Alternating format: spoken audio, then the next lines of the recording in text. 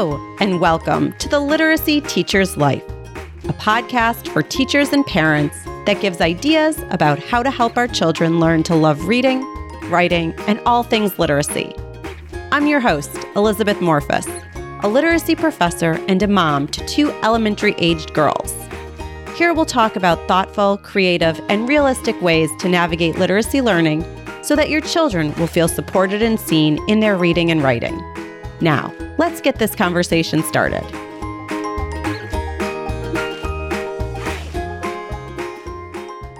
Hello, and welcome to the Literacy Teacher's Life podcast, the podcast for teachers and parents who are helping young readers and writers thrive. I'm your host, Elizabeth Morphus. This is episode 9, which is airing at the beginning of February. So I find this time of year to be a great time to focus a little bit more on writing, particularly having the kids write authentic pieces in particular genres. They learn to brainstorm topics that are meaningful to them and try them out for a little bit. Then the kids can select a topic that they want to write more about. And it's during this time that they learn more about the genre that is the focus. They also learn more about the mechanics of writing. For example, when to use capital letters and what punctuation would be best. They also learn how to make their sentences more engaging and clear to the reader. A few years ago, I was working with a group of 5th graders on persuasive writing. I modeled and did shared writing lessons on writing a persuasive letter to the school principal, asking for more time at recess. So while I was showing the students how to do the work on our shared letter, they were choosing different topics of their own to work on during this unit. A few students were trying to persuade their parents to get a family puppy. They were very invested in this topic, so it was pretty easy to keep them engaged and motivated during this writing unit. So, to talk a little bit more about topics that are near and dear to our hearts, today's topic is bringing your own life into your writing. And to help me discuss this topic, I have the children's author and illustrator, Amy Young, with me today. So Amy is the author and the illustrator of the Sparkle the Unicorn series. This book is how I learned about Amy. My younger daughter is quite obsessed with unicorns, and I was looking for unicorn books and came across Sparkle. It's a great series about a girl named Lucy who sees an advertisement for a unicorn. The unicorn happens to only be 25 cents. And Lucy buys the unicorn. As Lucy is waiting for the unicorn to arrive, she imagines how beautiful and regal and well-behaved the unicorn will be. But when Sparkle arrives, Lucy gets a different unicorn than she imagined. So after reading a little bit more about Amy Young and how she finds her ideas, I thought it would be great to have her on to talk about how ideas for writing are all around us. So with that in mind, welcome, Amy. Thank you so much for coming to speak with me today. Thanks so much for having me. I'm really, really happy to be here. Oh, wonderful. So can you start by telling us a little bit about yourself? Oh, that's, as you get older, that's a longer story each time. But I think one of the things about me is I always loved to draw. When I was really little, I was just always drawing. I didn't really like to write, but I like to draw and I like to tell stories with my drawings. I majored in art and I got a Master of Fine Arts. And then I realized I didn't really want to be a regular fine artist. I didn't like the whole gallery scene and it wasn't quite me. It wasn't that good a fit after all.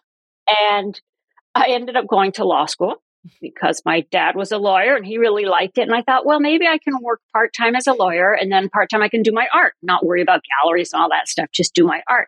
So I did that. I went to Harvard Law School. I was a lawyer for 7 years, and I really was not very happy doing it. Even when I was doing it more part-time, it was just, I just missed doing art too much. I thought I'd sort of grow up and just not do the art. And it's like, no, this is part of who I am. I can't not do this.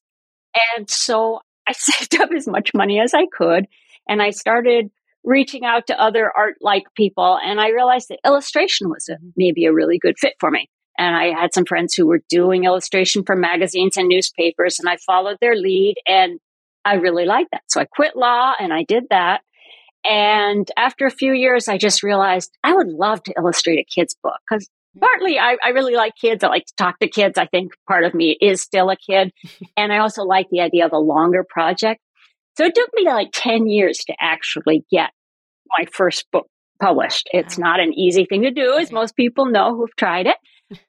But since I got the first one done, now I have, editors who will read my stuff and look at it. And I think I've done about 16 or 17 books now, something like that, since when I started in around 2000, I guess I started more or less.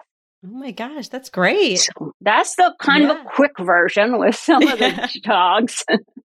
Wow, that's great. You have a very interesting background with so many fun things.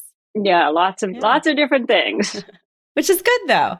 So when I read about your background, I loved how you were so upfront and honest about how you get ideas for your writing, which can be so challenging for kids. So can you talk a little bit about how you get the ideas for your books? I can, but the first thing I should say is right now I'm trying to come up with a new story or new series, and it's hard. It's not easy. And that's my first thing. I mean, anybody who's trying to write a story and write a really good story, it's not easy. That said, my first book that I wrote, it's not in print anymore because it's such an old one, Belinda the Ballerina. Mm-hmm. It's about a ballerina with really big feet.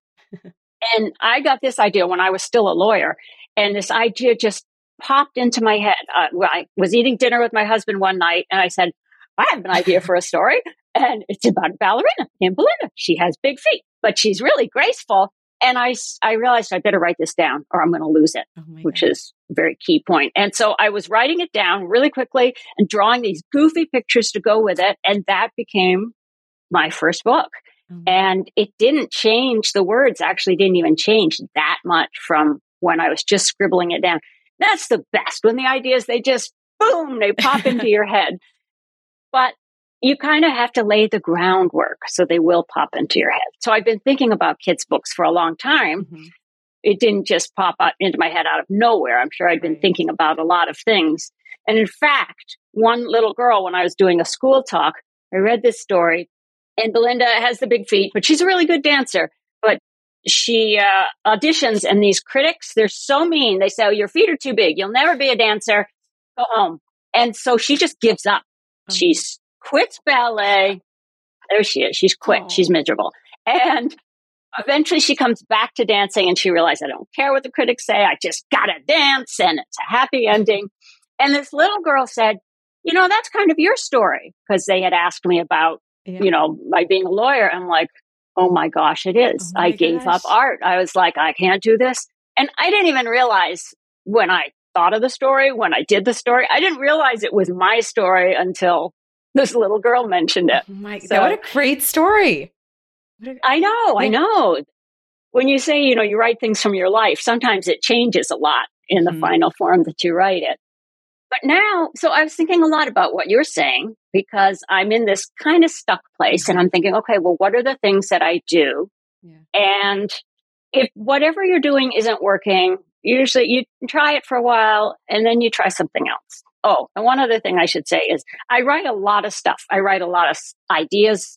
I keep notebooks. I keep these notebooks, and I draw in them a lot, or I write little story ideas with drawings and pictures. There's a cat who's dreaming about, all the fish it can possibly eat. And of those ideas, maybe a handful I'll actually turn into stories.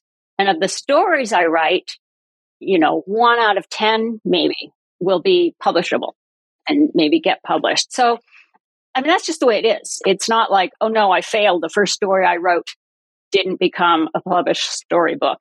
So you just have to accept that you want to just live in the land of ideas and stuff. And so for me, what I do is I keep all these notebooks. If I were a very organized person, I'd probably have one notebook, but I'm not a very organized person. I have notebooks all over the house. So when an idea strikes, I can just pick it up and, oh, but there's an idea. There's a boy who's half cat. That's Cat Boy. I don't know what his story is. I don't know if there is a story there, but I just start drawing things and sometimes writing things. And I've been having a little more trouble lately trying to come up with my latest story. So I'll do writing prompts. So what I've been doing now, and this is something that I think could work for kids if you adapt it a little, maybe simplify it a little. But this wonderful, wonderful woman named Linda Berry, She does these comic strips sort of for adults, but she also teaches creativity workshops. And I think she's just brilliant. And one of the things she suggests doing is a little like a journal. Every day you do this thing. So you have things I did, things I saw, things I heard, and then a little drawing. And it's like, 7 to 10 for a kid. Maybe you do 3 to 5 things I did. So they might be really boring things. And one thing, I did a little stretch for yoga. I ate cereal with fruit. I ate way too many Christmas cookies. Oh, and then for things I heard, it's really, you hear just things you overhear other people say. And the funny thing about this is it doesn't feel particularly creative, but the more you do it, the more you kind of maybe add a little detail, or you just realize, so one day, somebody said, I know what I'm going to cook for dinner. Another day, somebody was talking about Morse code and how you don't learn it by studying it, you learn it by hearing it. So they were saying the sign for C is catch it, eat it. And I thought, that's really interesting. To me, that's really interesting. So just over the days, then you go back over it and you're like, you start getting ideas. It just starts moving the ice jam. And so you start, once the ideas are flowing, they're more likely to flow. Mm-hmm. So I can tell I'm getting closer to a story because things are it's more fun. I have to find the place where it's kind of fun and the ideas are coming, and then I'll get that bang out of the sky. That's so great. The idea for the Sparkle book, I don't know if you had these when you were a kid, but when I was a kid, in the back of comic books, they had these ads for things like sea monkeys and X-ray glasses, and you send away. And so sea monkeys, there's this big advertisement, and it shows they're like these little people with tails, and it says you can train them and they'll do tricks. It's a bowl full of happiness. Mm-hmm. It's just the coolest thing. And you send away your $1 to the street name is actually Unicorn Way, which I didn't realize. Oh my gosh. And when you get the sea monkeys, so you spend your time thinking how fun it's going to be. You get the sea monkeys, and they're really, really disappointing. They're these little brine shrimp. They look kind of like spiders in the water, and you can't train them. And they're really not very fun or responsive. And after a week or two, they die. So I was just walking my dog one day, and I thought, what if someone had like that for a unicorn? And you think you're going to get a unicorn. What kind of unicorn might you really get for your 25 cents? And that's the whole story just was in that one thought of that ad. That's amazing. I had written like 5 or 6 other stories that I was discussing with my agent. Maybe this one would work. Maybe that one would work. Mm-hmm. And then this story just came to me. I'm like, oh no, that's the story. So it's kind of a mysterious process, but you have to kind of do the work of, for me, keeping these notebooks is really helpful. And I love that you keep them all over the house. I think that's such a great... No, but I keep paper all over the house for my kids to draw on. And it's funny because when I ask them to tell me about what usually they're doing more drawing than writing. Yep, that's great. But I'll always say to them, tell me about your story. What is your story there, rather than just tell me about the picture. Yes. Yeah. Oh, I love that. Yeah. I love that. So like getting them in you've shared a story, even, through the illustration, just to get that language in their head. But I think it's so important just to have the materials all everywhere. I think you're right. I think before you worry about kids writing, you should just worry about them talking. So tell me a story. I'll tell you a story. Tell me a story. And maybe gave them story prompts like have a character and then they have to have a problem. A big problem. What's their problem? And then what happens? And then what happens? And then what happens? Yeah. But then what happens? And you can just start that verbally and then maybe later turn it into a story. Right. Yeah. Right. Or start and then go to the illustration for kids and then take it. Absolutely. Yeah. I think that's the challenging part when in the upper grades, like 3rd grade and up, they start to take away the illustrations because it's so important for that many kids, they're visual, right? They need the visual. Yeah. Absolutely. Yeah. Yep. Yeah. I always, even now I like a book with some pictures. Right. Exactly. So what? Because you like to, you're so visual. I'm just so visual. I really am. Yeah. Which is great. And so many kids are. What advice do you have for young kids who are learning about collecting ideas from their lives? And I love that example you gave with the did, saw, heard. I think that's great. Yeah. I've just started doing that. And I think it's really helpful. Well, so I think having some kind of notebook or several notebooks, as the case may be, is really helpful. And try to write something in it every day. And you can draw something too. And I really like this saw her draw. Not every day. I don't do it every day. And so let's see. I was thinking about things like have them make lists. Write a list of 5 to 10 things that you like, 5 to 10 things that you really don't like, 5 to 10 things that scare you. Now pick one of those things and just write a little bit more about it. What it is exactly and why it scares you and how you feel when you're scared. Or you give them as many prompts as they're open to. I think it's really, really important for this kind of thing to keep it fun and keep it non-judgmental. I mean, I went to law school. I'm all for rigorous analytical thinking and clear writing and all that stuff. But if you get that inner critic developed too much, it'll just kill everything. And so if you're trying to have kids just do this on their own or parents do it with their kids or something that's sort of outside the regular school curriculum, fun, non-judgmental, I think are the hugest things. And even, kids who are a little reluctant, give them a reward. Do they like stickers? Give them a sticker. Give them or, you're taking away the screen time, so they'll do that. Give them a little extra. Just give them something so they kind of get that little, yay, I got my little treat. And over time, it's amazing how these things build habits, good habits building on good habits. Yeah. Absolutely. And then it's not so scary either. Exactly. You just sort of do it. It reminds me a little bit of, I like to swim for some of my exercise. And every swimmer I know, when you first get there, jumping into the pool, unless it's really hot summer, it's like, every time. And every time, as soon as you're in, you think, oh, this feels so good. Oh, I'm so glad I did it. Writing's a little bit like that, even for adults and people who do it and people who love writing. There's that. Starting is the hardest part. Yeah. And if you make yourself start often enough, you just do it. Like with swimming, sometimes I trick myself now. I sit on the edge and I go, I'm going to jump in on 3. And then I go 1, 2, and I pretend someone pushed me and I go in on 2. And I do that with my art writing sometimes. I'm not going to do a real picture. I'm just going to start doing some little doodles. And pretty soon I'm having a great time doing all kinds of things. Yeah. Let me see. I was thinking of other things for kids that are interesting. And some of these depend on the age of the kid. But I've always liked the, write a letter to your future self. What you imagine yourself doing and stuff. Yeah. That's really kind of amazing. And then they'll read it years later if mom saves it. And some things they'll probably be spot on about, and some other things were like, oh boy, did you have that? It's just fun. Yeah. And that's a good one. Kind of fun. Let's see. I was even reading another thing I always liked to do as a kid. I mean, I didn't consciously like writing as a kid. I thought it was hard. I started liking it around 7th or 8th grade when I had a history teacher who was a wonderful teacher, and she made a comment on one of my papers. She said, you're a very good writer. You're a better writer than I am. But there are a couple of things that are sort of getting in the way. And that was just like, whoa. And I loved this woman already. So praise from her. So it used to be I'd get a paper back. I'd just read the grade. I wouldn't read any of the comments. After that, I read the comments and it, became a better writer. And some kids love writing, even when they're little. I think a lot don't.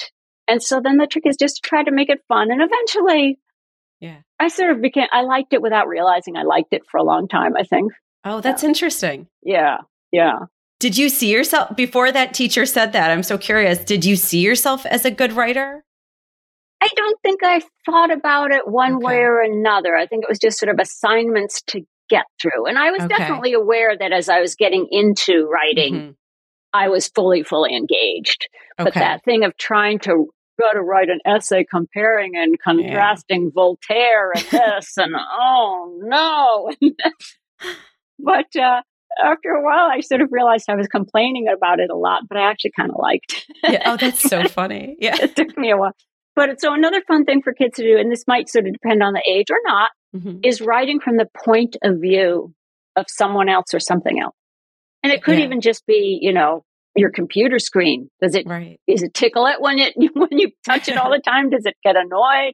Or, someone that a baby or an old person or somebody you don't like, right from their point of view, and see what that does for you. That might be a good lesson all around. Exactly. And I say these things, and then again, no judgment. No, just like, good job, you did it. Yeah. You know, you don't even have to read it. Right. That you can ask them to share it if they want to. And if they share it, you say, that's great, wonderful. You don't say, well, what about this or what about that? Unless they open the door to it, Yeah. you know. But generally, and this is something that this Linda Berry did in this workshop for adults.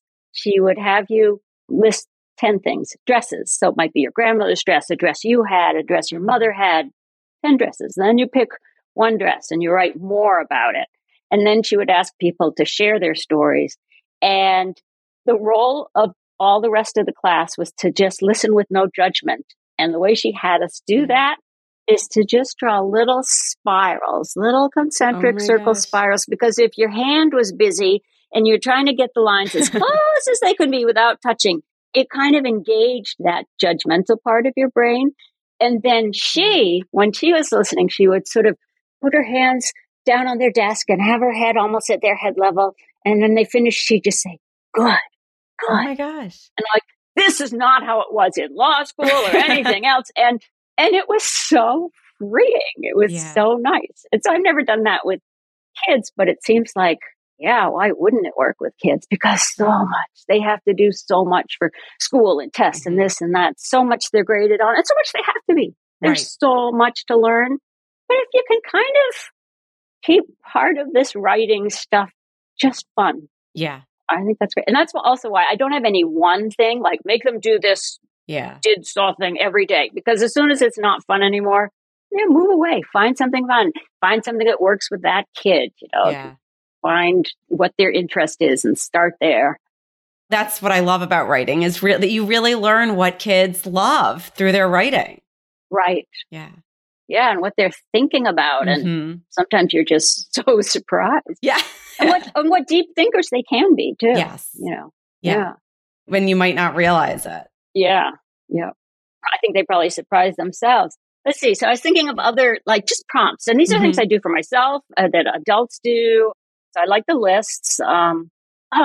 This idea, I was just going online. You know, I look for ideas, and some of them I think that would never work for me. But this one, I thought, that sounds like a great idea to do with a kid. And because your question was, what can a parent maybe do with their kid? And I imagine this parent standing over their kid saying, do your writing.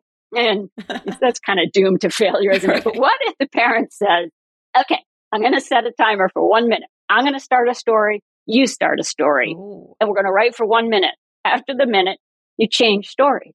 And you write for another minute. And you do it until the stories are done. And I love that. I mean, I've never done it, but doesn't that sound like a great idea? Yes, it does. I'm going to try that with my older daughter.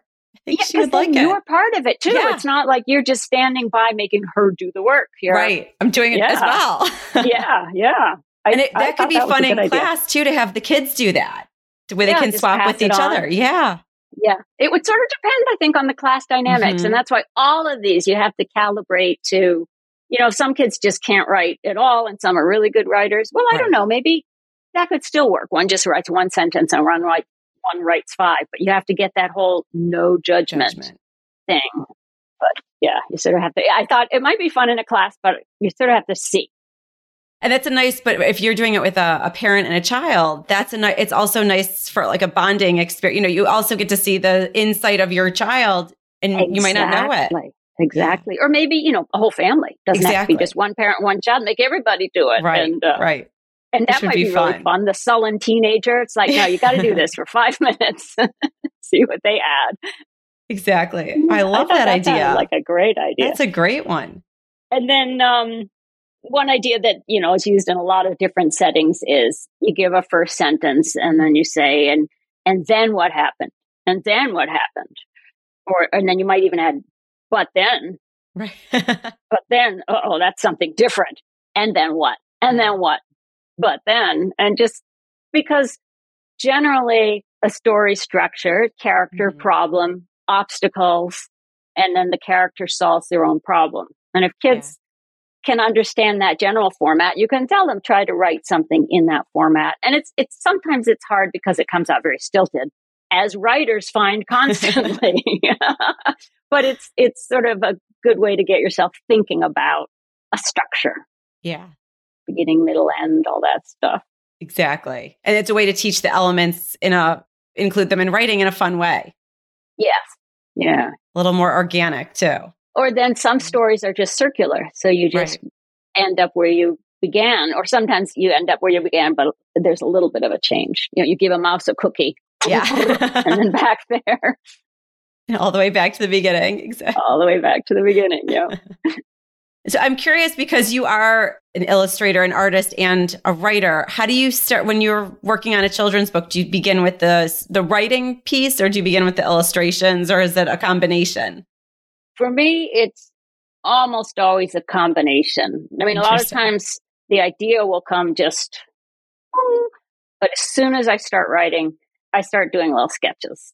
Okay. And because since I am in control of both, they affect each other. Like if there's a big leap action, I'll sort of realize, I want that to be a whole page. And so I don't want too many words here. And I don't try to overthink it, but I just start putting in those little sketches. And then I kind of leave the sketches behind because the writing might change a lot. And I don't want to get too invested in the story and in specific illustrations until I know what the story is. So then I focus on the writing. And when the writing is set, then I start doing all these little sketches again and then putting together these little dummy books. Oh, I should tell you what a dummy is. Do you know what a dummy is? No. Let me see. I can grab something for you here. What do I have? That's an old one.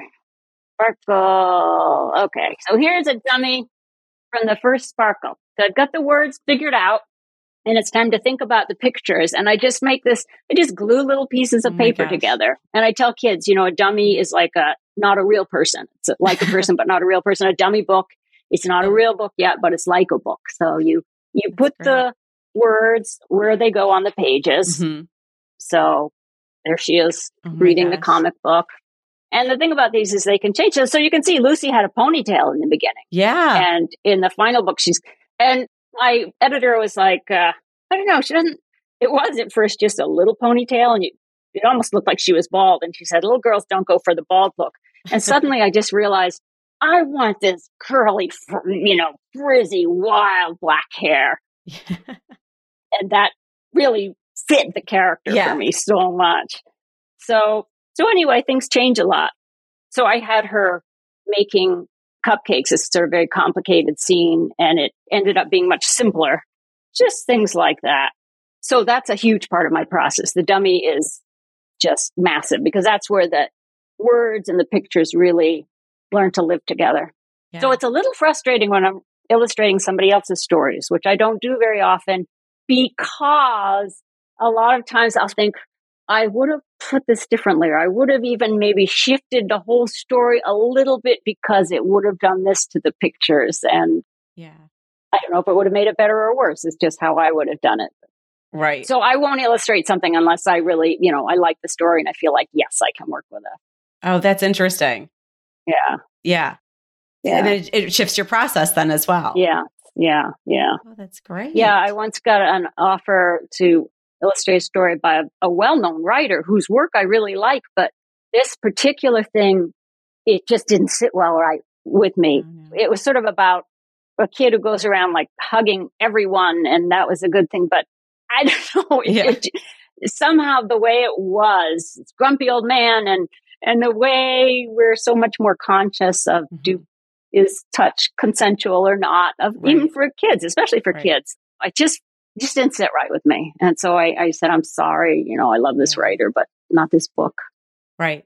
Yeah. Yeah. Oh, that's, oh my gosh. So interesting. And it's funny because every now and then I look around and I see, did that book get done with another illustrator? And I haven't seen it. Yeah. I was thinking, I don't know if I've heard of this, but oh my. So do you have any other suggestions or any other, pieces of your writing and illustrating life that you would want to share that would be helpful for kids or for teachers? Let's see. Well, I love the thing that you said about the kids. And I totally know this because when I do it myself, they say nothing happens, nothing interesting happens. So, it happens to me when I do, and they think their lives aren't interesting. I mean, sometimes I'm just home all day and I go for a walk, and that's as much as happens. But still, you start writing down the things, and over time they build up. But The first book that I wrote beside that with somebody else was this Spike and Cubby's Ice Cream Island Oh Adventure. my gosh. And unfortunately, it's not still in print, but I love this book. The woman who wrote it is Heather Sellers, and she's a writer, a poet, and a writing teacher down in Florida. And she said, "Do you want to do a book together?" And normally my first response would be no, because people haven't done kids' books before. They just don't understand the genre. It's just fraught with it. But I thought this could work. And so we sat around in the summer. We'd meet like once a week and we'd say, well, you're supposed to write about what you know. What do we know? I had a black dog named Spike. She had a little corgi named Cubby. I was learning to sail. Spike's favorite thing in the world was Ice Cream Island. So we're like, okay, we need a story. And Spike was just very exuberant. He's a black lab all over the place. And Cubby was this rescue corgi who was kind of very intelligent, but very a little concerned about things.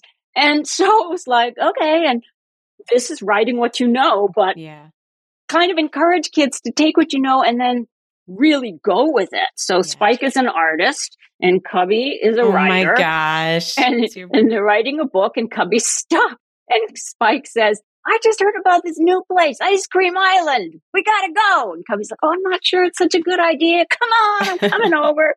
So they go. Do you mind if I take you through my little story like this? Please I was just do. reading it the other day. I'm like, I really liked this story. And they get to a place that rents sailboats, but there's a ferry, but there are no dogs allowed on ferry. The ferry is run by cats. Oh, So you talk about humor in books, things like that, can be just in the illustration. And Spike says, oh, look, there's a sailboat. We can rent a sailboat. And Cubby's like, do you know how to sail? Oh, sure. How hard can it be? And there he is, very excited. And pretty soon, Spike's just so excited about going to Ice Cream Island. He's not paying any attention. Cubby is reading a little book, Sailing for Dogs. It's fun and easy. And then all the obstacles, the things getting bad. And then there's a storm. And Spike doesn't mind lightning, but he hates thunder, which the real Spike did. He hated thunder. And so then Spike is a complete wreck. And Cubby is trying to steer the boat all by himself. And then Cubby gets flung up into the wind. Spike is dropped into the roiling seas of Torch Lake. And you think things can't get any worse, right? That's as bad as it can get. And then Spike's disappeared. Oh, no. So that's like the worst. That's just, but it's a kid's book. It's not going to end there. Spike's there. Everything's okay. They find Ice Cream Island. It's really great. Cubby has what does he have? A Perfection Parfait. And Spike gets a Spumoni Bimoni Grande. We just had so much fun with these characters. This little kind of persnickety one. Everything's simple, vanilla ice cream, and Spike who gets the works. And like, this is what our dogs would have been like if they had been people. So that's so funny. It was very easy to stay true to the character.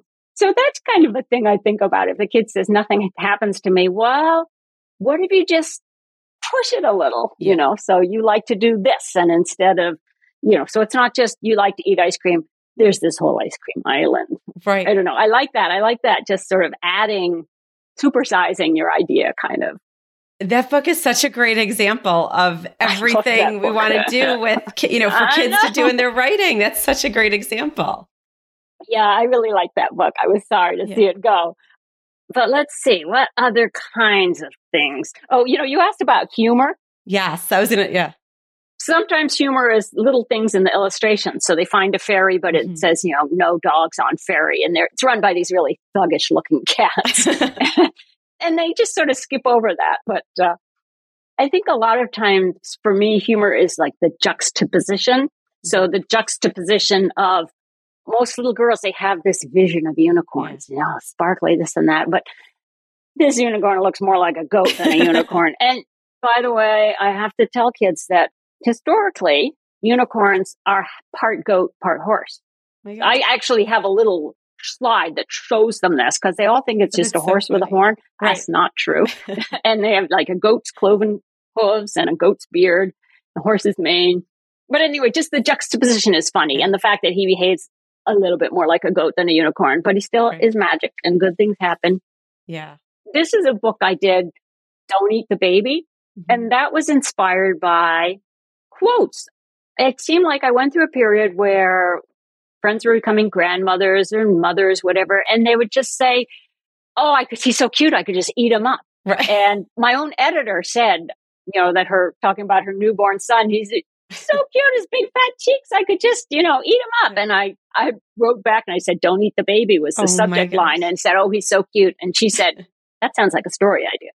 Oh my gosh. So this thing of, and all the quotes in that book are quotes I've heard people say about, I could just eat him up and swallow him whole and all these things. And so there's this older brother who hears this and he's like, look, I don't like the kid. Right. It's annoying having a little sibling, but that's just not right. Right. So he saves his brother. So that's an example where quotes can inspire you. You take it a step further. Don't just, or even that quote, I know what I'm cooking for dinner. What if instead of meatloaf, whatever, it's I'm cooking dinosaur with all the trimmings or something. Make a story out of that. Yeah. Let's see. I'm thinking of other inspirations. Oh, so misunderstandings also can, be humorous. So don't eat the baby. He obviously misunderstands that. I was just rereading that wonderful picture book, Dragons Love Tacos. Oh, yes. That one? Yeah. And that's so funny because, first of all, you don't think tacos when you think dragons. And he's going on and on about how I like this kind of taco and that kind of taco. I really like tacos a whole lot, except if they have any green, spicy jalapenos. I hate those. And you suspect this is based on a kid's liking, probably. So it's very relatable for kids. And as the story goes along, you just know those little green jalapenos are going to be a problem, don't you? So there's this building.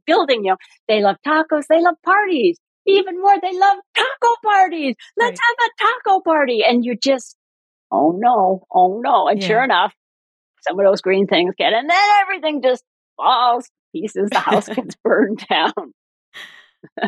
So that's funny too. Yeah, exactly. And it's great because you're also showing how the books can be mentor texts for kids, which is when you're explaining this is the building up and it shows, look, this is how the author did that. How can you do that? And like with the questions you ask the kids and this, and then what, or but what? How you build things up, which is so nice. Yeah. And it's fun to do it looking at a real story, because if you just do it as this sort of model and you fill it in, it's not very lively. But if you look at really good examples, and because when I was writing, like when I first did the Belinda the Ballerina, I hadn't really read all those things about stories. I mean, I did a lot of writing as a lawyer. I was very good at writing. But I think I just automatically put a lot of that stuff in because I'd read so much probably, and you kind of know what makes a satisfying story or not. One other thing that's kind of funny about being a lawyer is people will say, oh, that's so different from being, what you do now. In a way, it's not, because what I did as a lawyer, I told stories. And the story was always, this happened to my client and the law says this and we should win. The story is always, and we should win. That's how it always ends. But you have to persuade people. You have to describe what happened. Then you have to describe the law and how that applied to what happened. And that part of it was funny. It hit some of the same points in my brain, I could tell. Oh, that's so interesting. I never thought of it like that. But just a different, just a particular genre. Let's see. I'm looking at my notes to see if there's other things I had thought about. For me, and this is so hard to negotiate with kids. Like anyone, I can get kind of too caught up in my phone. I read books on the phone. I play solitaire. I, check my email too much. And I will get to a point where I'll just say, put it down, and not just put it down, but put it in another room, because it's such a distraction. And if I do that over a period of days or weeks, I start to have more ideas. I really do. When you put the phone really down. Helps. It does. Yeah. But I wouldn't want to get in a war with a kid about that, because that will make them hate it. You've got to keep that. Remember, not only non-judgmental, but fun. Yeah. So instead, I think about, well, if we do this fun activity, and then you can play that game I hardly ever let you play. I don't know. That's for parents to work out with their kids. I don't, it's hard. I know that there are issues that weren't there when I was younger. There's nothing else to do. So you're going to draw pictures all afternoon. Right. Or now you have the phone and the tablets. And it is it's a draw. It's hard to ignore it, I think. for me, Right. for a lot of people. Right. And now with the kids having the devices from school, it's even harder. Yeah. Yeah. That's a lot to navigate. Exactly. Yeah. Oh my gosh. Well, thank you so much. Okay. Well, I was almost going to ask you what else works with your daughters, for writing. Yeah. My older daughter loves to write. She really does. And honestly, speaking of devices, it's really nice. What helped motivate her, very honestly, was text messaging. She didn't believe my husband and me. During the pandemic, she wanted to text my parents, and we would type whatever she wanted to say, and then we would read it back to her, and she didn't believe us. So that was her motivation to read and then to write. But she learned about writing, how it will come up if you start writing a couple letters that auto-generate some words. And that really helped her with both reading and writing. So it's, again, like a device. It can be a tool, how you use it. So that was very motivating. But right now she's writing a story about gymnastics. She took gymnastics this summer and in the fall, and she's writing about all the different things you do during gymnastics. So she loves that. And in school, that's her favorite subject is writing. Yeah. I love it. It's so wonderful. She's how old did you say? She's in second grade. She's seven. Grade, seven. Yes. Wow, that's impressive. So she just came home wonderful recently with a persuasive letter. She wants a hamster. And I am less keen on getting a hamster. So she wrote a very persuasive letter about why a hamster would be so beneficial, not only to her, but to the whole family. The whole family. It's like the whole family. Exactly. Exactly. So that was, we'll see. So yeah, we'll see. We're taking the kindergarten class hamster home for the spring break. So we'll see how that goes. Very good. Oh, good. A trial run hamster. Exactly. That's good. That's good. My younger daughter loves to draw. So lately, with materials all around the house. So right now, she is, it's the relationship between reading and writing is just so fascinating. Is that when people say they shouldn't write yet, no, they have. That's how they're more motivated to read. And she's writing basic sentences now. Something, either her Olympia and a friend of hers, she'll do something, and she'll draw the picture and then add the text. But I have Post-it notes all over the house, and they figured, and she found Post-it notes for. Just if I ever need a Post-it note, I have them. Just the Post-it notes. So she'll grab, she figured out that if she, so I was thinking your idea when you shared the dummy book, what she'll do is she'll take the Post-it notes, take a bunch of them, pull them off. She's figured out how to use a stapler, and she staples the sides together and then makes a book. And it's great because she's taking what she's learned about storybooks, that there's the cover with the title and the author's name and an illustration. And she's copying all that with herself as the author. And then there's the story. Yeah. So it's just, little things to keep them motivated. I always had them write the grocery list, or especially during the pandemic, because then it would help with spell. Oh, I didn't realize carrot was spelled this way. And so it was different things like that. Yeah. Yep. And fairly non-judgmental. It's like, oh, it's this, not this. Yeah. Exactly. Or how do you spell this? And I would help out. It also gives them an opportunity to see, oh, look, we use writing all the time. Yeah. So, one of the things I get from my students who are teachers is they'll say, oh, I read more than I write. And I'll say, really? Do you think so? And one of the things I have them do is keep track of all the writing and the reading they do across a week. And they're really surprised how much writing they come back. Oh, I actually do a lot of writing. And I said, it might not be an essay, but you are writing every day. Yeah. Yeah. Yes. And being able to write well and persuasively is such a wonderful skill. It's such a wonderful skill. Yeah. Yeah. Yeah. Yeah. Because I always tell them, if you can teach kids to write a really good sentence, that is such a wonderful gift that you're giving them, to be able to have that skill of writing. And I remember hearing, if you can't think well, you can't write well. Sometimes it clarifies, like when I would be writing these legal things, I would think big complex things, and I'd be writing all this stuff, facts and law. And then I'm like, well, what is this paragraph saying? My client did this and it was okay because, and then, what's the next one? I would have to get the main points of what was even being said, because sometimes you read people's writing and it was just, a lot of lawyers can't even write well. You're like, I don't even know what he's trying to say. I don't know what happened. I don't know how I'm supposed to feel about it. And you want to be able to write clearly and persuasively and well and get that hamster when you need it. We'll see if that works. I hope it does. It'll be a very wonderful boost to her writing career. I got a hamster out of this. Exactly.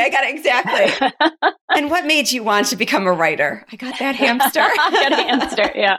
Now, it's funny for me because if you ask me that question, I mean, I realized I did like writing when I was a lawyer. I was totally conscious that that was the part I actually liked best, was the reading and the writing and the researching and all the stuff that as a kid I thought, I hate that. And I was like, that was the fun part to me.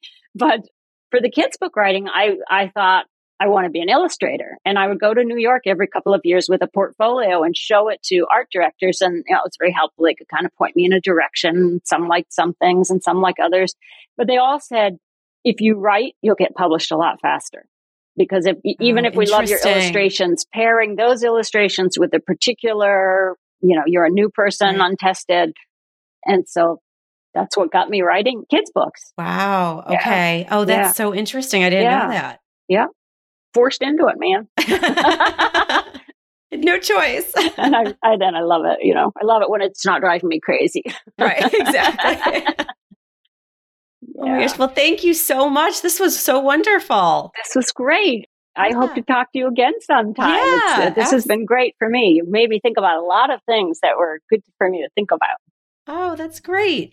So before we end, is there something going well in your writing life, in your reading life?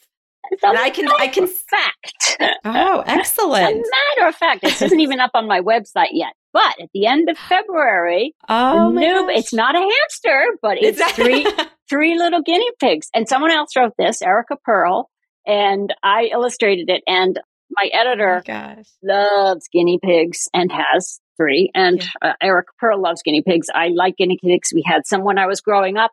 Great pets, Mom. But it's sort of the 3 little pigs, obviously, but with some twists in it. And so that's coming up at the end of February. And it's my gosh, that's exciting. Yeah. So that's something that's going very well. But I'm always thinking about the next thing. So that's where I am now. Yeah. Oh, that's great. I can't wait to read that. Well, thank you. Thank you. And it's just been great to talk to you, to get to meet you, Elizabeth. Yeah. Thank you so much. All right. Take care. Say hi to your girls. I will. Thank you. All right. Well, that was great. I loved hearing about Amy's books and her writing process and how she keeps track of all of her ideas with her many notebooks all over her house. There were so many ideas in there for how to get kids to write both in school and at home. So I hope this was helpful to you, and I hope you enjoyed this episode and hearing about Amy's process as a writer. So I highly recommend picking up the Sparkle books and Amy's new book coming out later this month, The 3 Guinea Pigs. The Sparkle books are really fun books, and you can teach so many different reading strategies to emergent readers with her book series. I'll be back in 2 weeks and looking more at writing and what you can do with kids in terms of writing. So until then, I hope you have a great start to February, and I'll be back soon. And that's it for this episode of The Literacy Teacher's Life. Get in touch. I'm on Instagram at The Literacy Teacher's Life. My email address is elizabeth@theliteracyteacherslife.com. Thank you so much for listening. Please tell a friend about this podcast. And of course, you can leave me a review on any podcast platform where you listen. I so appreciate it. I'll see you next time.